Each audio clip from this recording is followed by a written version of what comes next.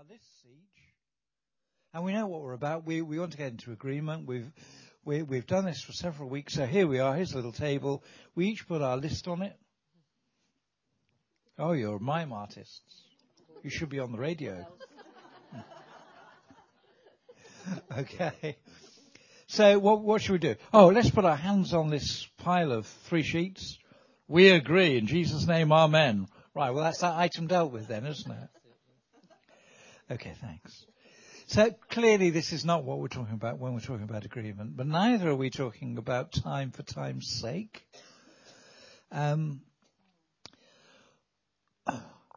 What we're doing is coming into agreement. It's this process of coming into agreement.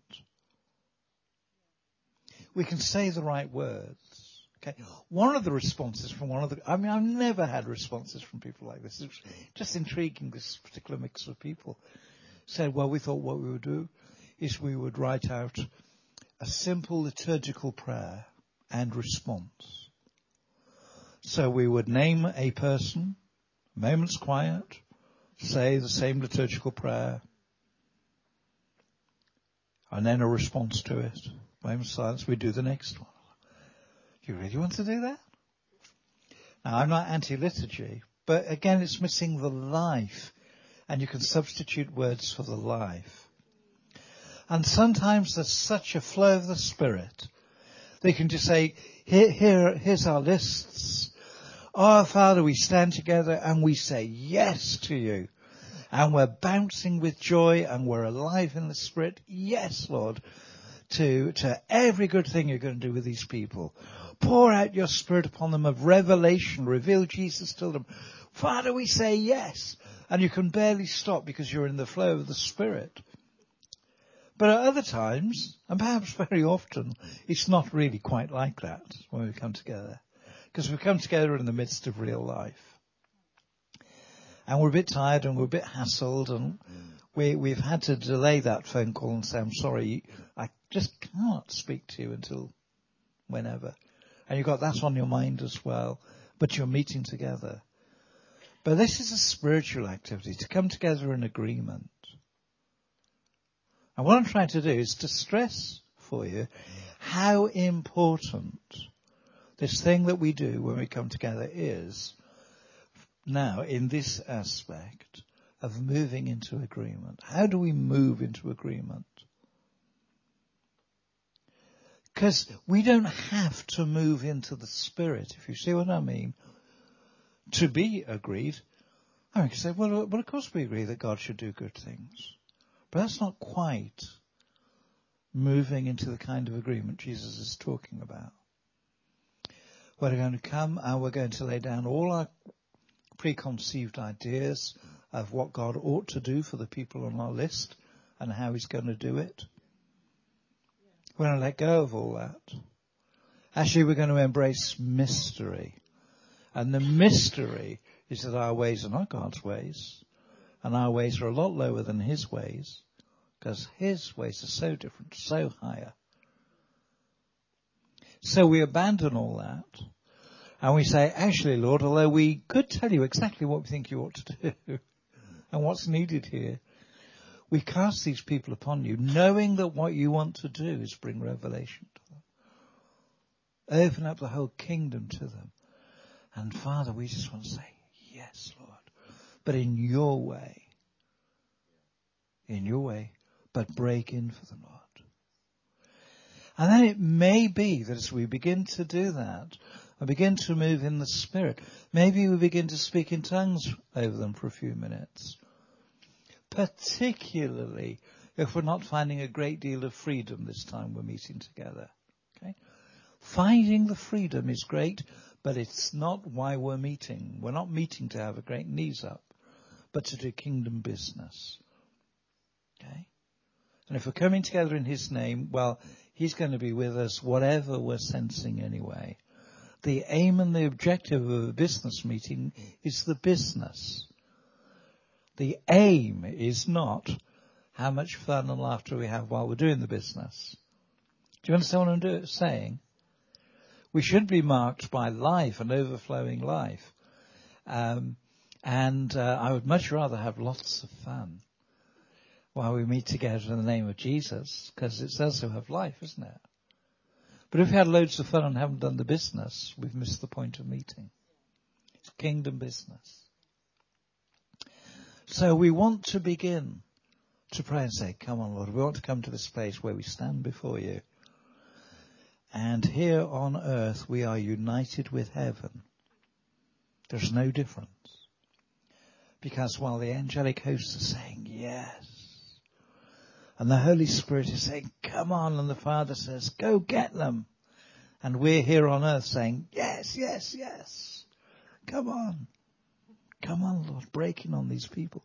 And it may be that as we begin to do that, sometimes one of us will break out into prayer that would be quite hard to hold in over them. But what begins to come out is much more of a prophetic declaration over them. You need to be free to let what happen will happen. And you're not making anything happen. But this is moving into the Spirit in terms of being in agreement. Are we in agreement on this together? Yeah? So if you see what I mean, and I do hope I'm not making this complicated for you, when we come together and bring our list together and pray over them, the point is less to do with praying over them collectively and far more to do with the fact that we stand together with each other's lists together and say, yes, Lord. Yes, Lord. We say yes to your purpose. And we call, come on, Father. Let your kingdom come to these people. Let your rule break in over their lives, their hearts, their minds, their family, their circumstance, their workplace, their schools, whatever else it may be. But we say, yes, Father, to your intention to reveal yourself. Is that helpful?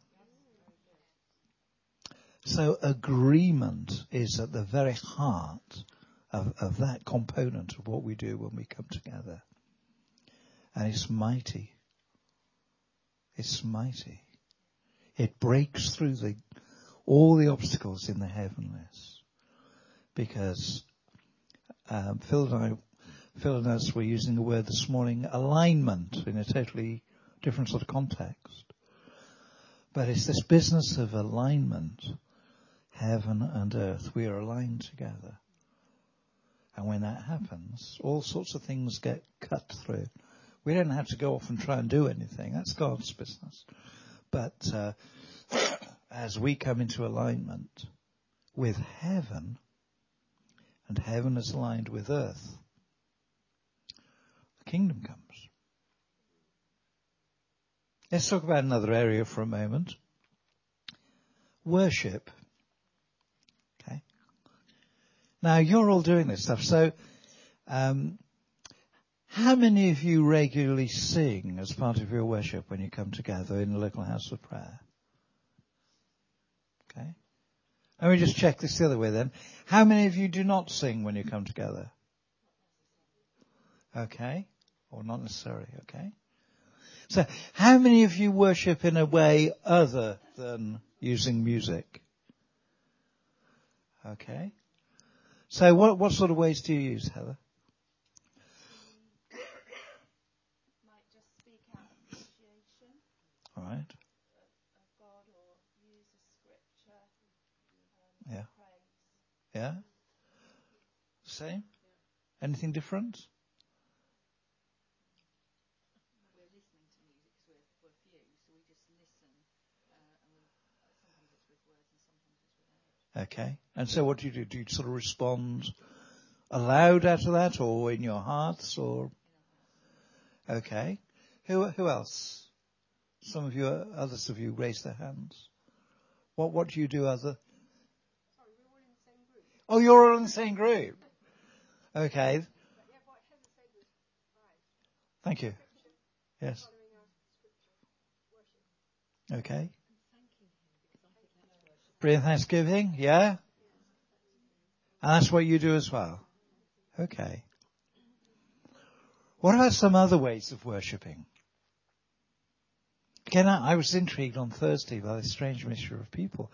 I got them to go into groups and sort out how many ways they could think of by which they could worship the Lord in 3s, 4s or 5s if they had no music player of any type and were tone deaf anyway. And it's quite interesting. Actually, I was interested in their absolute silence to begin with. And then they began to get ideas. And I got some feedback. And some of it was interesting. One group said, we'd bring a clap offering to the Lord. I thought that was very, very interesting. Anybody done that?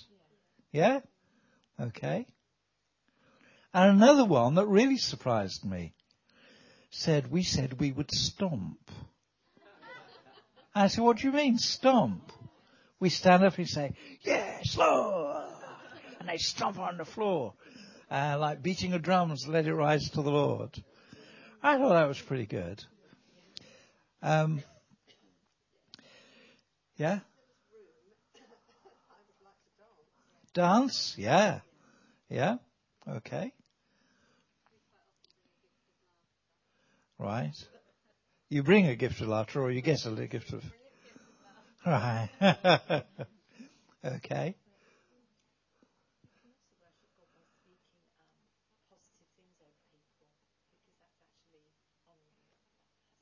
Yeah. Yeah. Okay. All right. Well, I thought what we might do for fun. You're up for fun, aren't you? That's good. I could ask Daphne to come out here and dance for us all. Now, what I thought we might do is just... So it'd be better than if I danced out here. It would probably be more fun if I danced. So I'm in a meeting last week, and the leader of the meeting has said, well, a few people had to give a few testimonies, and 45 minutes later, to my surprise, I said, okay, the music group is going to lead us in worship for a moment. Whereupon, a lady who was on the front row, I don't know, early 30s probably, quite a tall lady, probably early 30s, a hospital doctor, got up, walked out to the front, and went like this. And I sort of looked, and the guy who's leading the meeting looked at me, and we raised an eyebrow to each other and looked.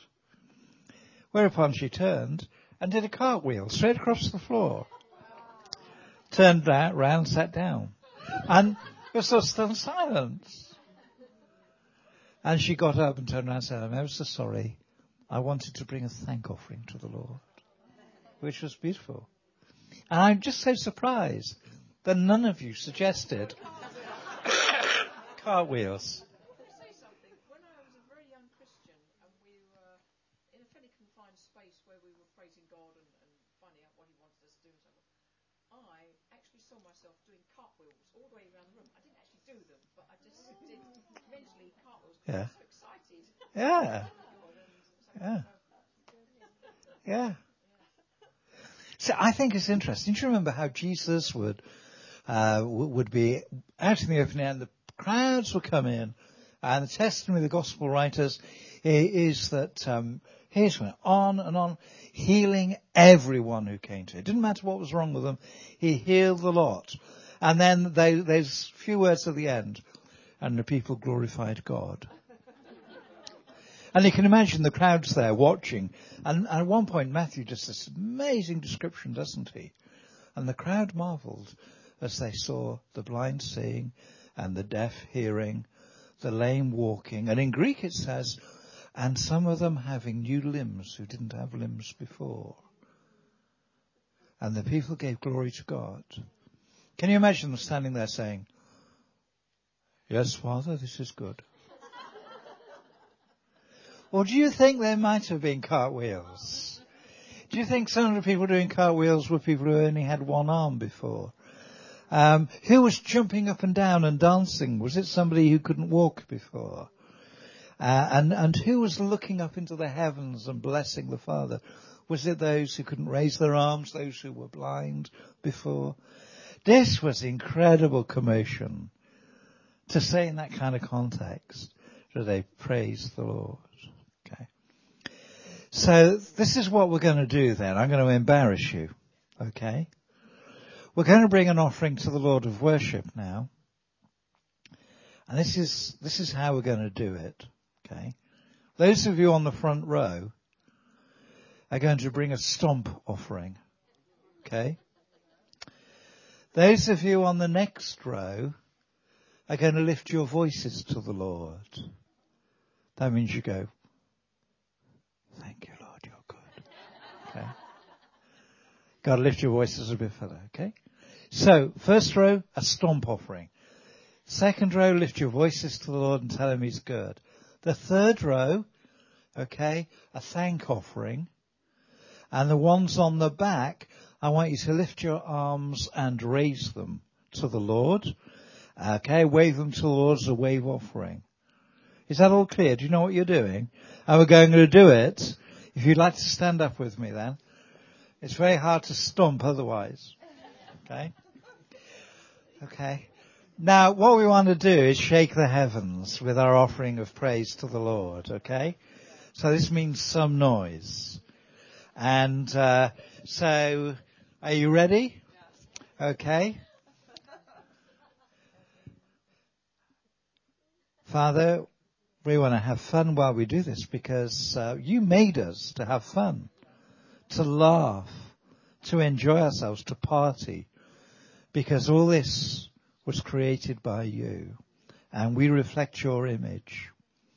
We thank you for the images of parties and shouts and cries and thundering praise in the heavenlies and mighty echoes and all the fun of joy. So as we do this now, would you safeguard us so we're not doing something silly for its own sake? But would you release us to truly bring thanksgiving and praise to you? And will you take joy in our offering now? We ask in Jesus' name. Amen. So on the count of 3. 1, 2, 3. 3. Come on, Lord. Come on, Lord. Come on, Lord. Holy Spirit, come and help us. Come on, Holy Spirit, help us to bring praise and glory to Jesus. You are great, you are marvelous, you are wonderful. Jesus, Jesus, Jesus, Jesus. You're amazing, Lord. You're amazing. Thank you, Lord. Thank you, Lord. We bless you. We honor you. We worship you, Lord. We give you praise. Jesus, you are worthy, Lord. Hallelujah. You are worthy of our praise. Lord, we bless you, Lord. Jesus. Amen. Amen. Amen. Amen. Amen. Did you enjoy that? Good. Please be seated.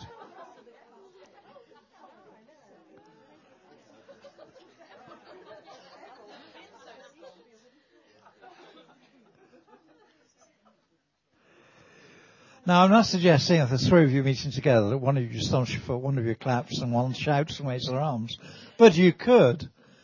But you know, silence, quietness, stillness is a very, very important value. At the heart of the Father, there is stillness. There is peace. And there is the cry that echoes forever from the cross. It is finished. We're invited to come to the rest of the Father. But also at the very heart of the Father is dance. He cannot contain himself. How can you begin to contain God? He cannot be contained. There isn't anything big enough that can contain him. And he dances for joy. He dances for joy over you. He's so thrilled with you. You can't keep quiet. You can't keep still. He looks at you and says, my invention. Wow, look at this. Look at this. And so you remember on the day of Pentecost, when they're all together and the Holy Spirit fell on them, they became dreadfully quiet. And they were so incredibly quiet that the people round about were a little bit worried, and they called the police. And they said, we think need to go, well, as far as we know, about 120 people in there. It's very quiet. Do you think something's happened to them? And they sort of came, and while not quite, an amazing party broke out because the Holy Spirit had come. 120 people in one room. Chaos, noise, crying out, all these tongues of praise, and a door bursts open and Peter cannot contain himself, utterly transformed, this broken betrayer stands in front of 3,000 and boldly declares in the power of the Spirit the good news of Jesus. But what's drawn all the people? It's the noise of the party. And not, don't misunderstand me, not noise for noise's sake. But noise in the Spirit is hugely attractive.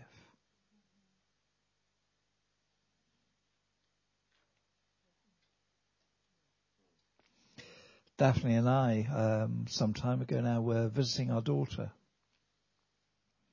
And she lives in a county town. And we were there, and it was a sunny day.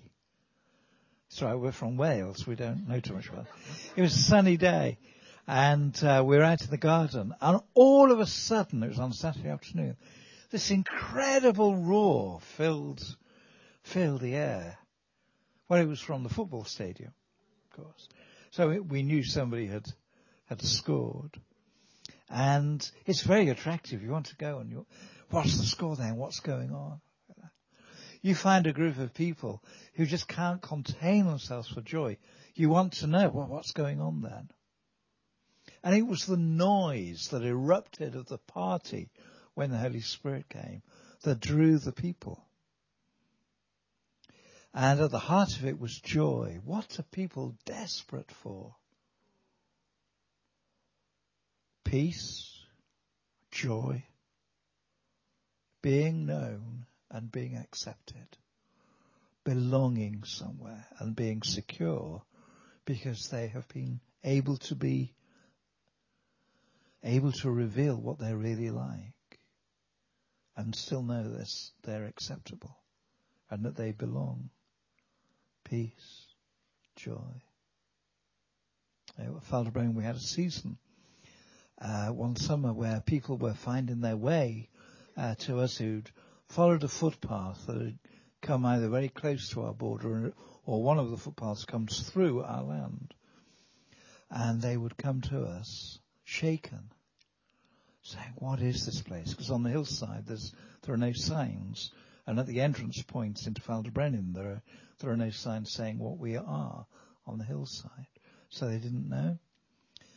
And they said, something strange happens when we walk onto your land. What we've always longed for, dreamt of, wished would exist, has fallen on us. And they were saying, we turned around and walked off your land, and it went. But we came back on the land. And what we've always wanted is just here. But what is it? What is this place? What's going on? It's our joy to tell them. So don't be afraid to make noise. And don't think that noise and joy and laughter and so on are unbecoming. I sometimes see people at Falderbrennen walking along one of the paths, perhaps around the buildings or something, perhaps talking to each other and laughing. And just for fun, I go out and say, excuse me. I wonder if you mind being quiet. You know, we don't have laughter here. We're Christians. And you see them begin to apologize, and then they look. I say, it's okay, you can make as much noise as you like. Bless you in joy and laughter. But you can see, because I'm touching this thing, and them, we're supposed to be proper and quiet, because we're Christians. Goodness sake. You're supposed to be the people where joy and laughter are found. And it comes from heaven. So don't be afraid to make noise. Don't be afraid to make noise just in your threes. Don't be afraid of noise or think it's unattractive, because it isn't. But noise for its own sake is a nuisance. Puts up barriers. Okay.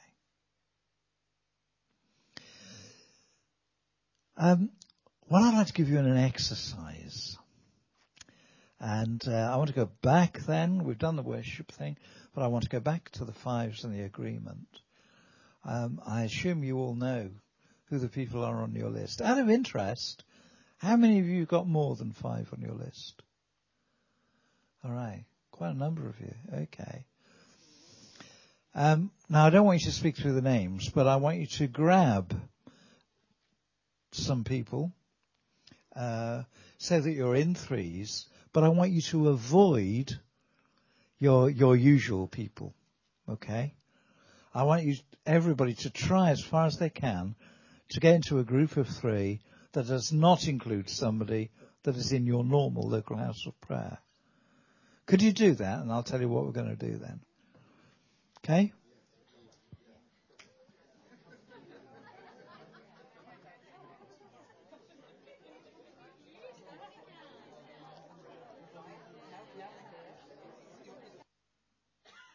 So for the person who is racked by guilt, you have the most wonderful news of a Saviour to bring them, who can take away their guilt, who paid the price for their sin.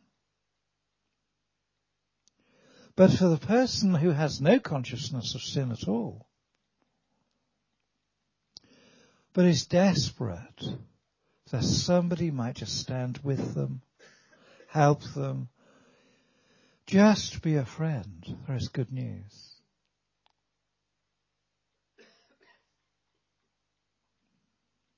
But it isn't good news where you think you need a friend now, but guess what? You're a sinner going to hell. It's probably not going to make them jump up and say, yippee, I've waited to hear that all my life. Okay? Or for the person who is racked by an addiction, whose life is controlled by their addiction, they were quite clear that they were not addicted until they tried to stop. And things are not getting better for them. Telling them that on top of that they're a sinner about to go to hell is probably not the best news that they'll get that day. I don't think they'll say, this is wonderful. Please come in and have a cup of tea with me and tell me more. But tell them that you've got good news for them. Of a Father who knows them, who cares about them, and who has done something to break the power of addiction. Would they like to be set free? When would you like to be set free? Well, let's just do that now. And then we can talk more. And we draw people into their journey towards God. We are not in this country where we were 30, 40 years ago. And we need now to see that people need to be helped into a journey. And we need to walk with them. And formulas are not the answer. But coming alongside people, walking with them, encouraging them, and letting them develop their story and have their story revealed is very important. Not your imposition of the story that they need to adopt, which actually isn't their story at all. So they confess something because they've been taught it, but actually isn't real to their experience.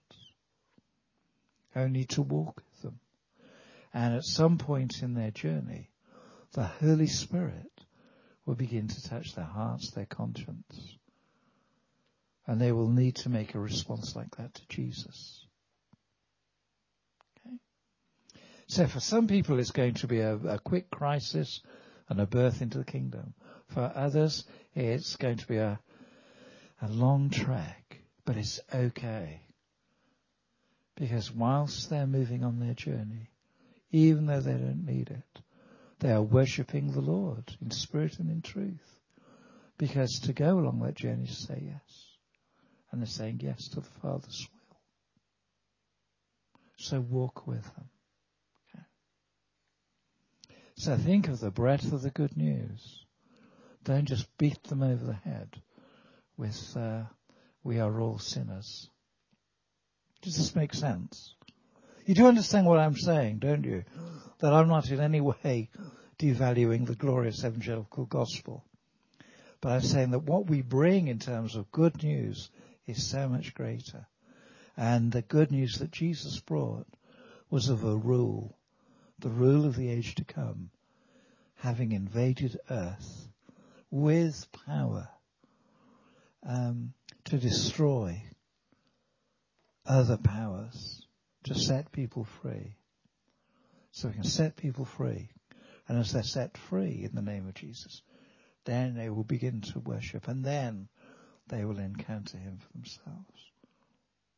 I know I'm labouring this a little bit. Okay. And then who might I invite to come and join with us is a separate issue. Heather, do me a favour while I talk for a minute, and if necessary, remind me to come back to that. Okay, in a few minutes. This business of asking the questions. Okay. We're wanting to cooperate with what the Holy Spirit is doing. But in our praying, we're saying, aren't we?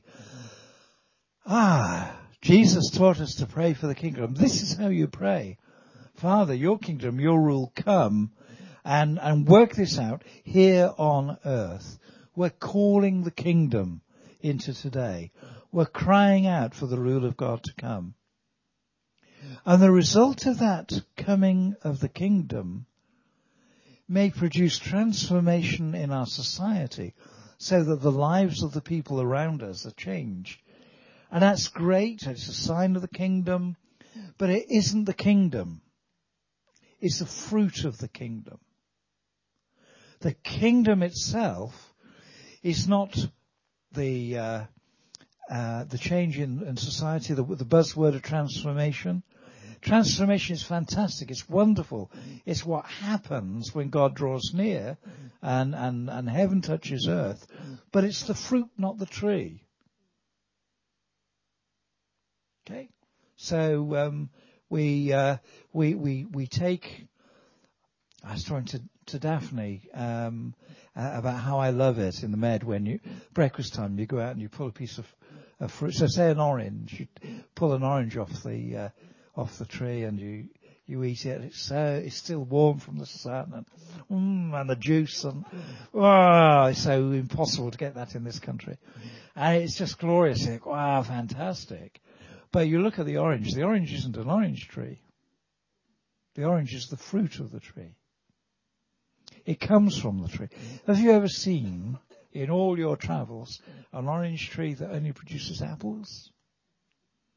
Well, no, you look at the apples and say it's an apple tree. The fruit is glorious. It's wonderful. The fruit, in that sense, is the point, but the tree is the tree. Transformation, all the changes that take place in our community while we're calling for the kingdom is the fruit. It's what happens as a result. But the breaking in, the calling down of the kingdom involves the coming in of the sense of the presence of God, victory over the powers of evil so that people are healed and set free.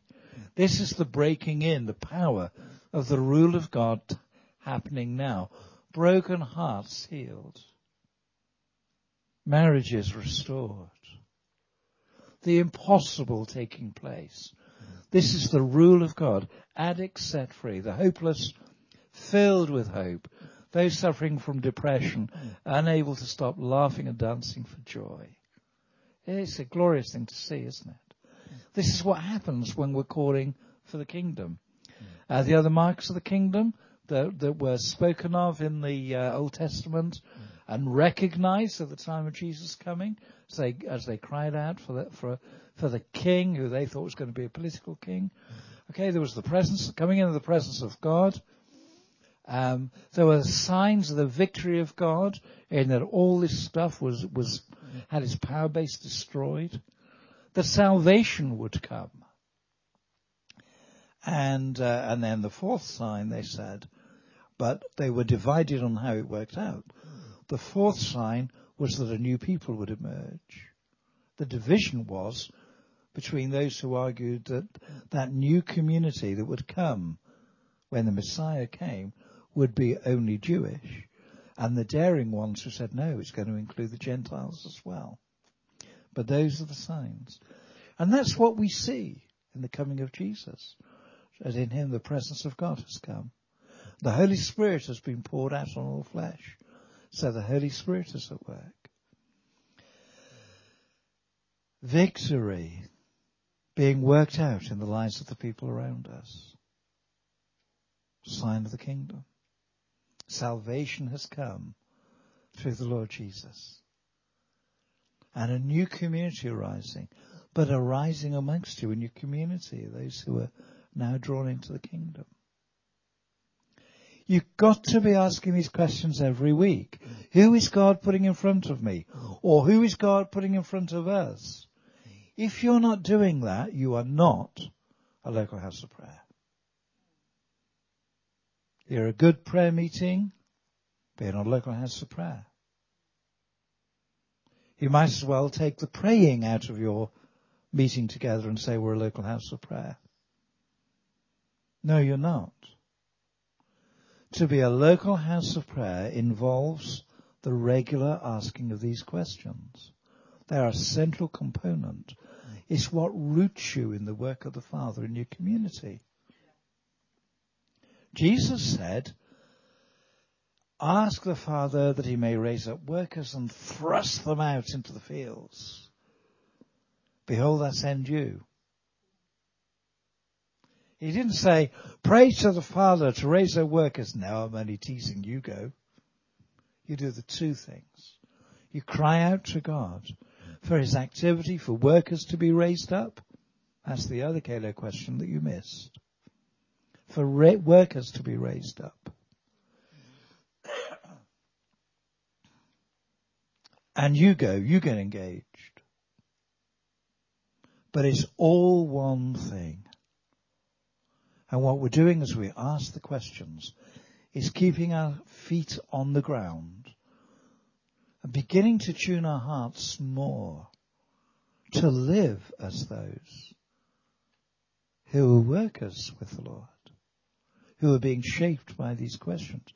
Because this now is how we perceive the world. This is how we perceive the people around us. This is how we perceive our relationships, our encounters with others. Lord, you're at work here where your people are calling down the kingdom, that your will may be done on earth. Show me what you're doing.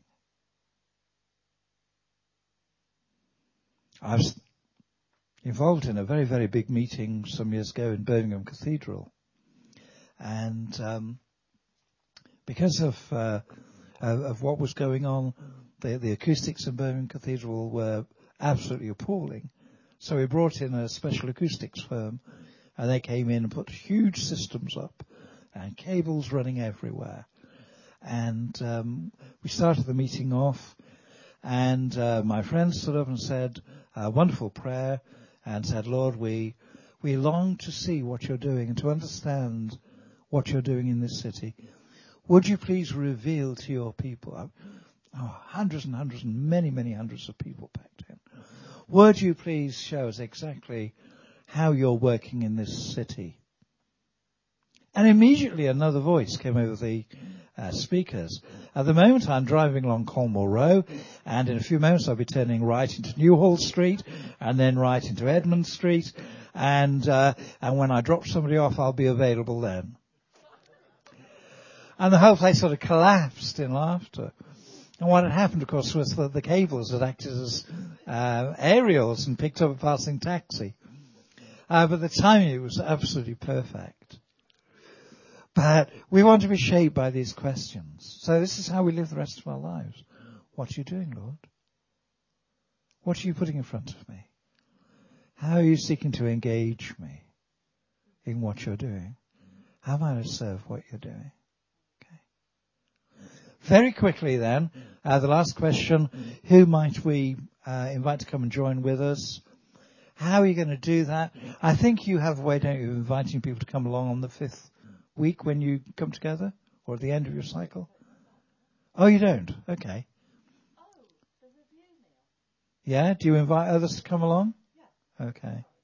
Just a very simple thing. You're probably going to tell me that I'm absolutely wrong because you've succeeded at this, and I will give way to your experience.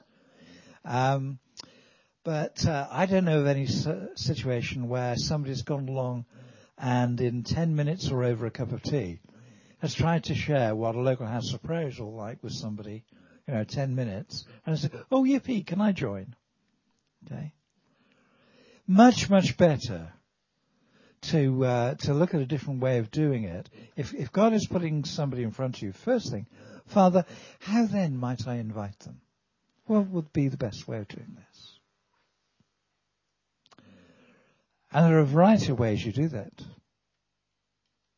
You might do a special. And if together in your group between you've got 3 or 4 people that you think you might invite, and you've been doing this for a while, why not do a special? Why not meet for coffee and biscuits, for instance, and invite these people along and have a good laugh? And then why not just say, well, we're just going to pray now and just ask God to bless our community, and do that without getting too carried away.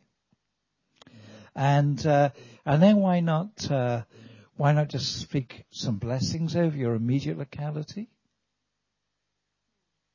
And then why not take the people that you're praying for, and on this occasion perhaps quite quietly, just stand in agreement and say, Lord, we want to see your blessing come. And then say to the folks who visited you, well, that's sort of essence of what we do. Where few of us are doing this, quite a few of us are doing this. We're meeting together in 2 weeks' time, and we're going to do this and a little bit of a review. And perhaps there'll be a few refreshments. Why don't you come along and hear a bit more about it? You don't have to force anybody. What we're trying to do in our lives is to be those who begin to understand what the Holy Spirit is doing and to work in step with Him. That takes all the tension out. So I want to invite you. I have a sense that you ought to come. I don't really know you, and I don't really know what God is doing with you, and I don't know what circumstances of your life are, and I don't know anything much really. I just have the sense that I ought to invite you. So if I want to draw you in and win you, give me the right words. I've got to recruit this person. You're not recruiting anyone. I want to find out whether I'm right in sensing the Holy Spirit may be at work here. And so I might ask 1 or 2 gentle questions. Right.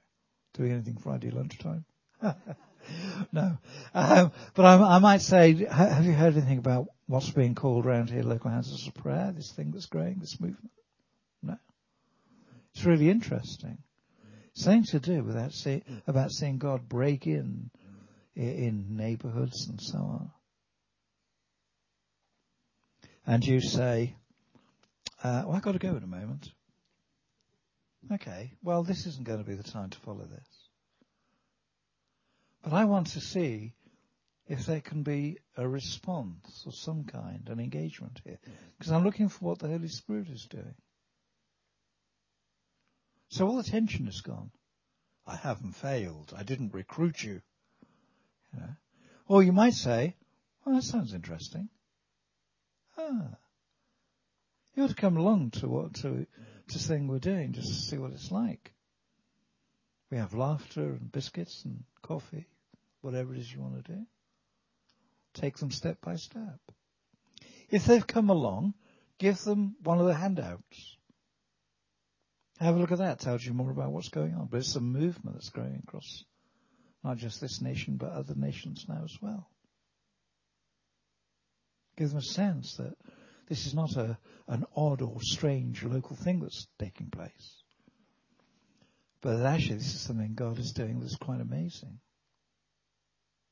So do it like that. Right, time's running away. We've got 15 minutes. Why don't you ask some questions, and I'll listen and ask Daphne to answer. Why don't I give you the microphone? And you can draw out some questions. Okay, this is your moment. You can have a think about how things are going in your particular setting and pick their brains for suggestions. Sheila. I think I've been a bit unclear about whether, because I've been praying for my local people on my list each day of the week, sort of 5 days a week, but then coming together in the local house of prayer, not necessarily praying for them, but praying for our immediate local community, our village, okay? But I'm not sure which I should be doing, or whether it's a bit of both, or what, both. Both is the answer. So when you're praying and you're interceding together, you're praying for your local community, and you're standing together, and you're crying that the kingdom will come into the general locality. Okay. But then you're going to take a short amount of time to pray in agreement for your fives together. So you do both. Very important. Don't miss it out. It's very important. You need to... danger is you can speak for 10 minutes on one question. But I just want to stress that what's going on here can look a bit like a program. This is what we do and how you do it. They're principles, but these principles are to help you. And they come out of the life and the remarkable work that God is doing at Falderbrennen, that we're now seeing developing in other places as well. So people catch what's happening and discover what God is doing. So we're sort of discovering principles that really work well, that God seems to appreciate, and that enables things to happen. So the principles are important, because God seems to like responding to them. So both is the answer. Mm-hmm. Anyone else got a question?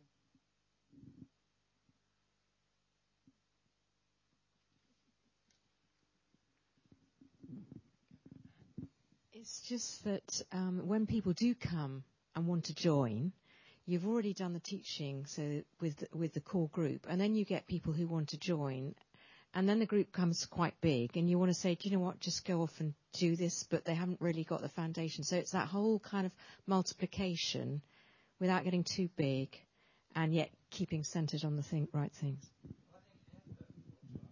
Okay. I think one option that you've got is to offer regular time where you, first of all, perhaps get together over a meal and can share what God's doing, and pick up where people are living in terms of the actual geography where they're located, so that they can meet other people from their kind of patch, and weave in through the year regular times where there's an opportunity to go through the training, but keep it as short and simple and manageable as possible. So you might say we'll do 4 lunches if the people that you are gathering are available in, lunchtime in the week. Or one that we've done recently is over a weekend, a Friday night and a Saturday daytime, and use the CDs. Invite those people who are developing an interest to come to those times, and have 1 or 2 other people there who are already in an LHoP, so that they can facilitate that time and answer questions over the meal times or whatever. And it kind of just lets it spread naturally. So, get the CDs, and don't necessarily send people off without any support, but neither give the impression that you want to control and manage everything that's going on, because we'll never do that. It's got its own natural pace of development. So, for example, Margaret and Barbara, I think, joined in the second round of local house of prayer training. We did one round. A few local houses started off. They heard about it, possibly came to a meal. Did you come to a meal first, or did you go straight into the training? Yeah, they made contact by email, and I said, well, we'll do another round of training. So, some people living locally made their home available. They came to those evenings and have gone off in Swanage and started their own cluster, really. But through the relationship, know that they can come back and forward to review times, hear good news, get encouragement, remind ourselves of the purpose, and access things like this. So, yes, partly release people off, but give an opportunity, if they want it, to come back into a bigger cluster. I think we have done 4 over a year and a quarter, so maybe 3 in a year. But you can do it whatever pace that's manageable and that people are pushing for, Does that answer it? Does that answer the idea? Any other questions? I thought you'd be first. Come on. Do you ever have times where you think, don't really feel like we got anywhere with that one? Okay, come on, explore that a bit.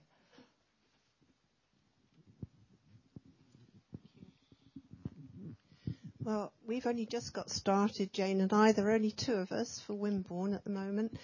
And I was a little bit dismayed after 3 weeks. One of the ladies that I was praying for died. So it was like, oh, okay, Lord. And we've had 1 or 2 things that we felt, yes, this is the Lord, unexpected meetings. One instance was I live in a little group of, there's 44 houses, and I've got my 5, but I know quite a lot of people by name in this group, so I tend to lift them up just by name and ask the Lord to do whatever he wants to do in their lives. And then I sort of remember the others as well, because we're all in a community, and I just feel it's very important. And I ask for the Lord's manifest presence over Shepherd's Field, which is what the place is called. So there was one family that I knew one name, because they'd come to the street party, which we had in our house back in Jubilee. And I knew there were 2 youngsters, but I didn't know their names or the other name. And I was saying to the Lord, well, I keep on saying Martine and the others. It would really be nice to know who they all are. And I went out on a wild and cold day, pouring with rain, wind blowing, and thought I was mad, really. But anyway, just went because I felt I needed to go and do what I wanted to do. And lo and behold, coming towards me was the other lady whose name I didn't know. And she recognised me. We stopped, and I was able to say, I've really had you on my mind. I've really been thinking about you as a group, as a sort of family.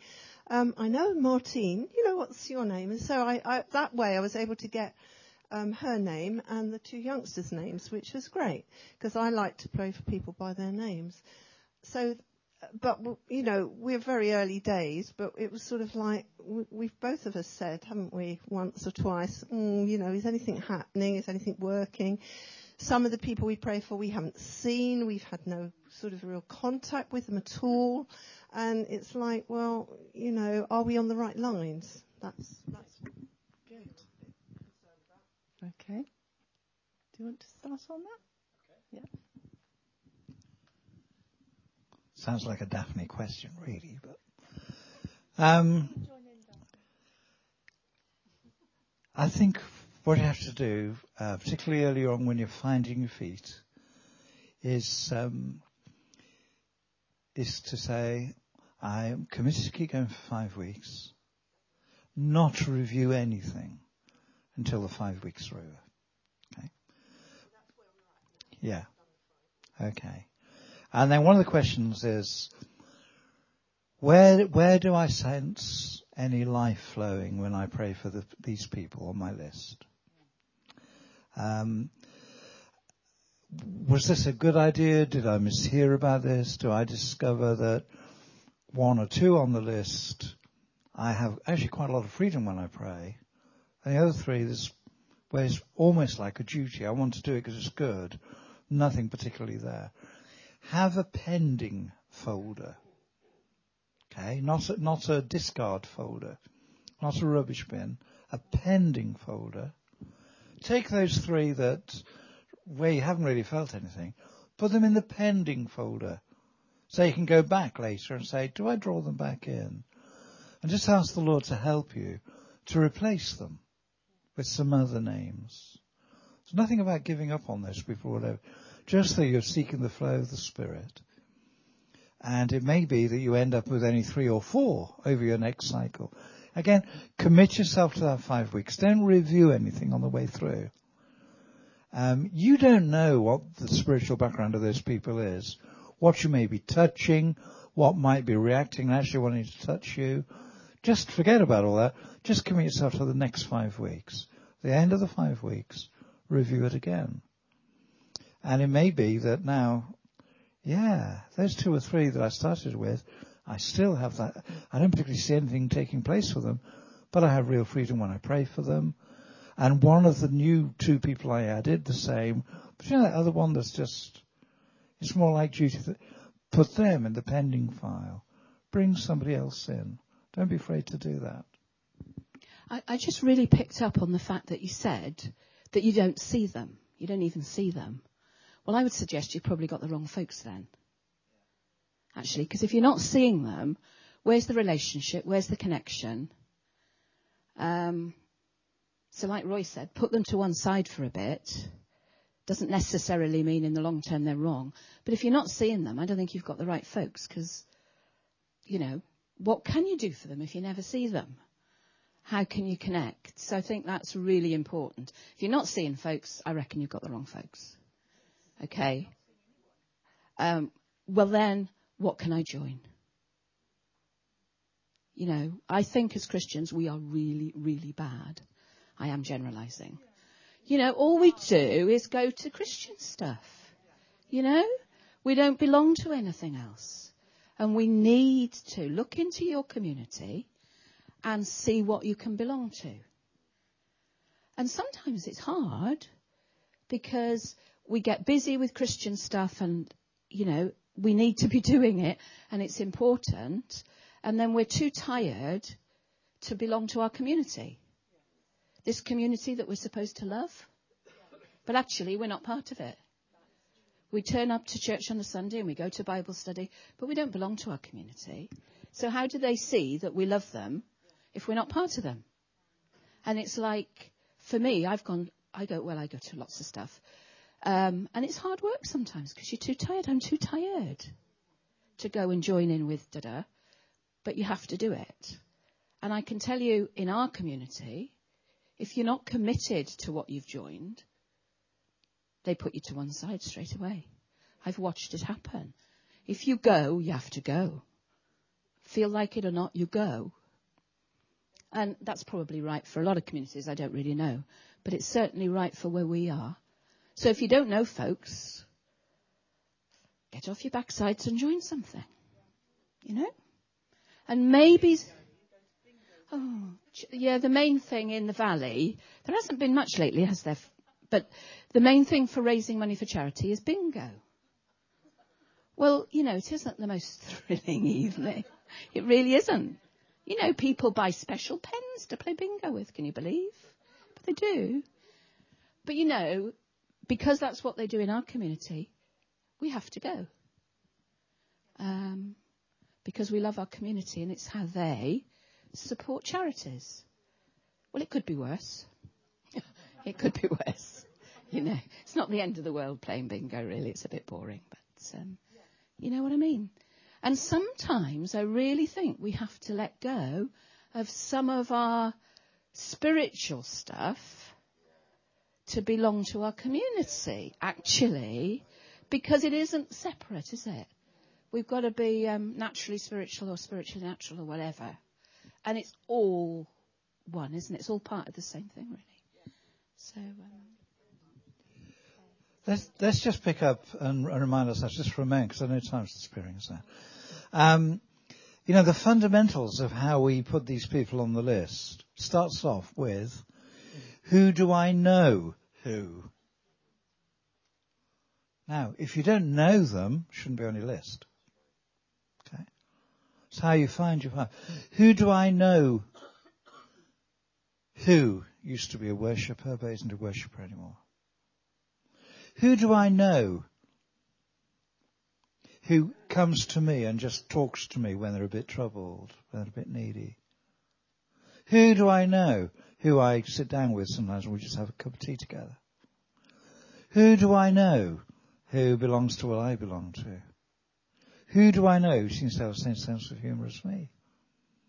Who do I know is probably the most unlikely person in the community to ever make a response towards God? These are sort of questions that we ask to produce the people who are on the list where we're going to pray for. So the beginning is, who do I know? And if you never ever see them, then you don't know them. So what you're doing is of value, but as Daphne has said so clearly, I tend to say things rather gently and roundabout, and Daphne comes up and sort of smashes the nut with a huge hammer. Okay? So get out. I'll tell you very quickly, a friend of mine worked for a merchant bank, a big international merchant bank, and he came and found me one lunchtime. He said, I'll tell you, he said, our bank is doing something in London. I want you to come as my guest. London was a very long way away. I said, what sort of thing? It's an evening meeting. An evening meeting with the merchant bank? I don't think so. No, he said, there's this guy in America. And he is the most successful salesman by volume the world has ever seen. But he hasn't just broken records. I mean, he's just on a totally different planet. And we're flying him over. It's for fun, and we're inviting professionals to come along and hear him. But I've got a spare ticket. Will you come with me? Well, I thought this guy sounded intriguing, that he should be such a communicator and by far the greatest salesman. So I looked it up, and it was all true. And I look forward, and we went to London together. And I can't remember where it was. It might have been the Royal Albert Hall, I think. Anyway, there was this huge thing, the master of ceremonies. There were trumpeters in livery, for goodness sake. And there were films about the background of sales, financial institutions, and so on. And then it said, ladies and gentlemen, we introduce to you Ben Feldman. And this American came on, about that height to me, 3 times bigger around the girth. And he sort of waddled on. And they got a sort of bar stool for him to sit on. And he struggled to get up on it. And he turned around and said, well, I'm so grateful. I'm not going to pretend an American accent. He said, I'm so grateful that this bank has flown me over here. And I was asked to address one question only. How might you treble, quadruple your sales activity? He said, and I know you're all here waiting for my answer. And you could feel this collective shaking of it. Yes, nodding of heads, yes. And everybody sort of hang on. He said, you see more people. And he clambered off the bar stool, walked across the stage and left. And that was it. And everybody was just devastated. And the guy sat next to me who works at the bank, we've flown him over from the States. He's in the Hilton Hotel. He's cost us a fortune. All these people have come. They spent a fortune on their tickets. But you know, that was, I don't know, a couple of decades ago at least. Maybe 3 decades ago. People still talk about that. Never forget it. It's just a simple thing. You see more people. How do you engage with God's work in your community? You see more people. Really good.